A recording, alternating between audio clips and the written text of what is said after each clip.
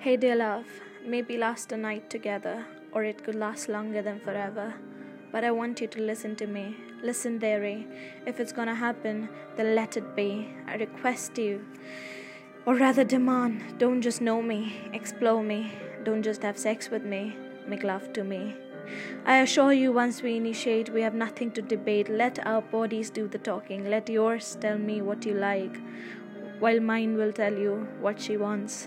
Let me begin the act of worship. Let me unleash the beast in you, while you release the goddess in me. We will start slow. Don't mistake the lack of hurry as an absence of passion. We are just savoring each other with patience.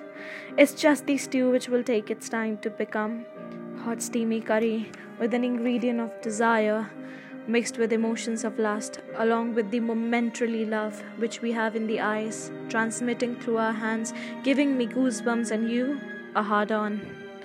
Let's accentuate it further. Let me start by kissing the back of your ears, rolling my tongue down your lobe, while your hands, in the curves of my waist, elope. Rocking your draped length with my covered bud, let me suck onto your Adam till the moan escape your mouth, which I will seize with a kiss and a battle of tongues.